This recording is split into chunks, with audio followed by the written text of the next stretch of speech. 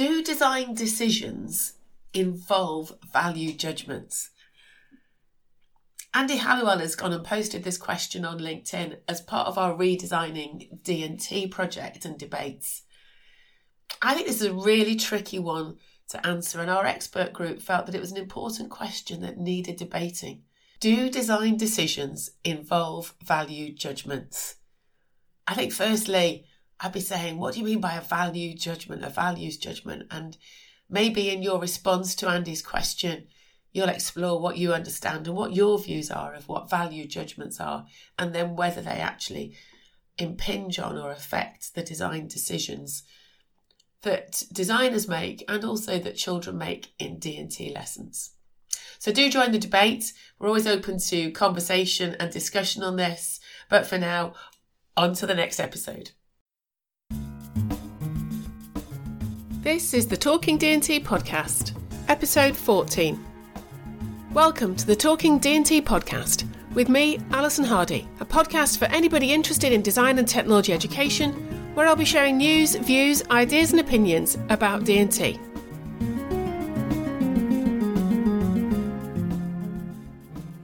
In this episode, I want to talk about knowledge, and a particular form of knowledge that Christine Counsell talks about and defines as substantive knowledge. Now, I'm going to put a link in the show notes to Christine Counsell's article that she's written for the Impact Journal. But here I just want to talk about substantive knowledge and within her definition, a particular aspect of it.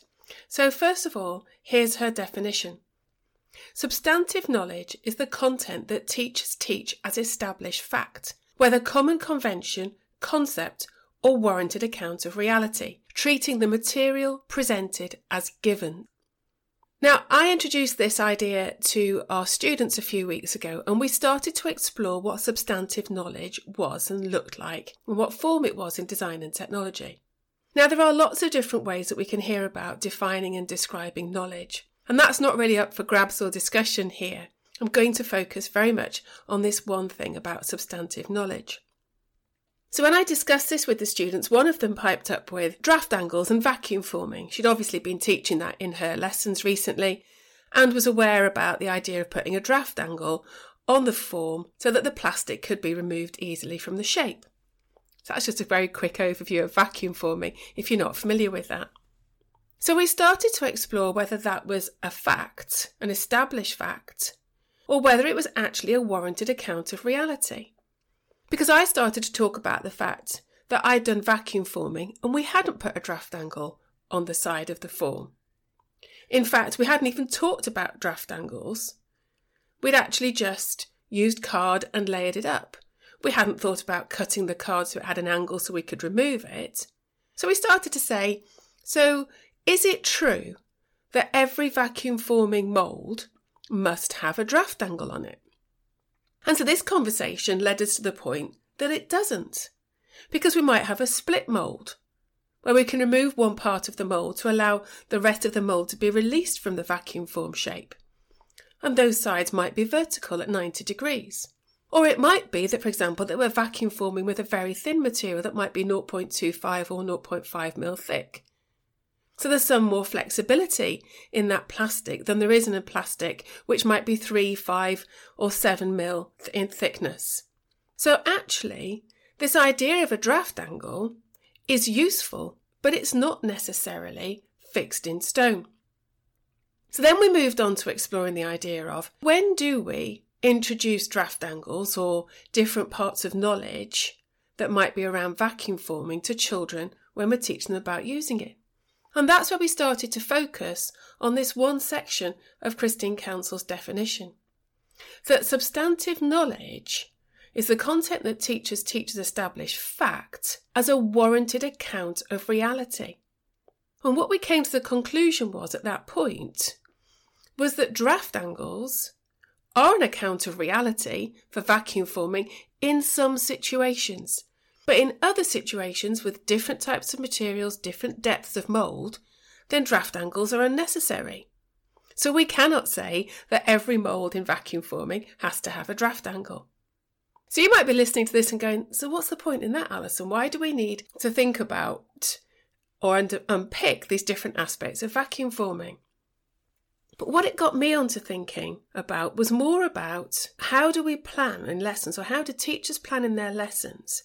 Do they plan consciously for these different warranted accounts of reality about specific processes, materials, or approaches to designing and making things? Draft angles and vacuum forming is just a small part of the substantive knowledge that is taught in design and technology.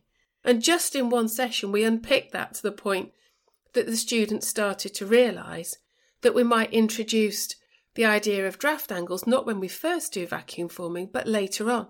Or we might introduce it later on as an established fact, and then later on as the children progress through the school and we do vacuum forming again with a different thickness of material for a different purpose, that we say, well, what we told you then was true for then, but now it's not true for this situation. And what we began to realise, and what I began to consider more after the session, was that is part of a teacher's planning to consciously think about developing a child's design and technology capability.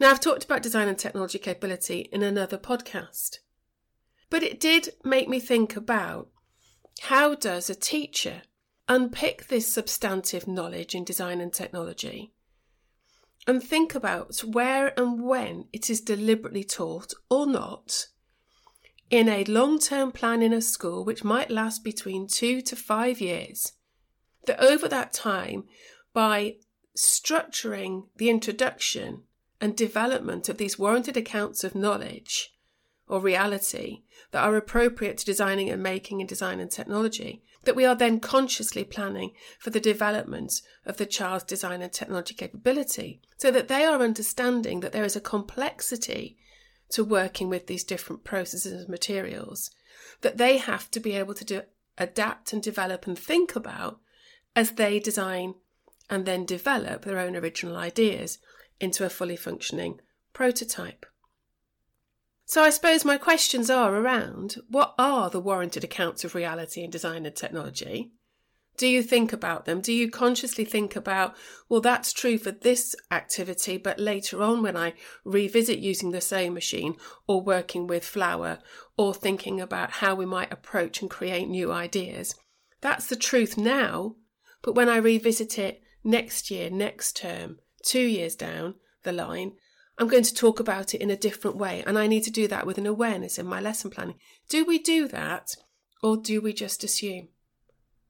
So if you do know and are aware of different accounts of reality that you plan for in your lessons, I'm really interested to hear about that and how you think about and explore that within your departments. And are you very deliberate about whether you talk to the children about that, about this is true here, but it's not true in this situation, so that you'll start introducing them to those complex decision-making, those design decisions that they're going to have to make as they develop in design and technology.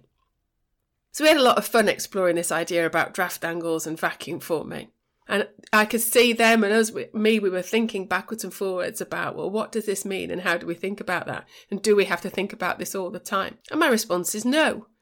But I do enjoy unpicking some of these substantive pieces of knowledge in design and technology and thinking about, well, if we stand there, is it different? Or if we stand here, is it different? And how do we plan for that and use those differences in design and technology? Maybe that's just me, but that's how I like to sometimes think about substantive knowledge in design and technology. So this session with the students was quite timely because, as I've spoken about previously, I've got a number of podcasts coming out over the next couple of months that are all about what the forms of knowledge are in design and technology, or what some of the forms of knowledge are in design and technology. So hopefully over these next few podcasts in the next couple of months, you'll start to be challenged or agree or disagree with what we're discussing about forms of knowledge in design and technology. Next week's podcast is Eddie Norman talking about what designers know and therefore what knowledge is from a designer's perspective. I hope you enjoy that, and as ever, you can contact me with your ideas about warranted accounts of reality in design and technology. You can find me on Twitter at Hardy_Alison or via my website, alisonhardy.work. Thanks for listening.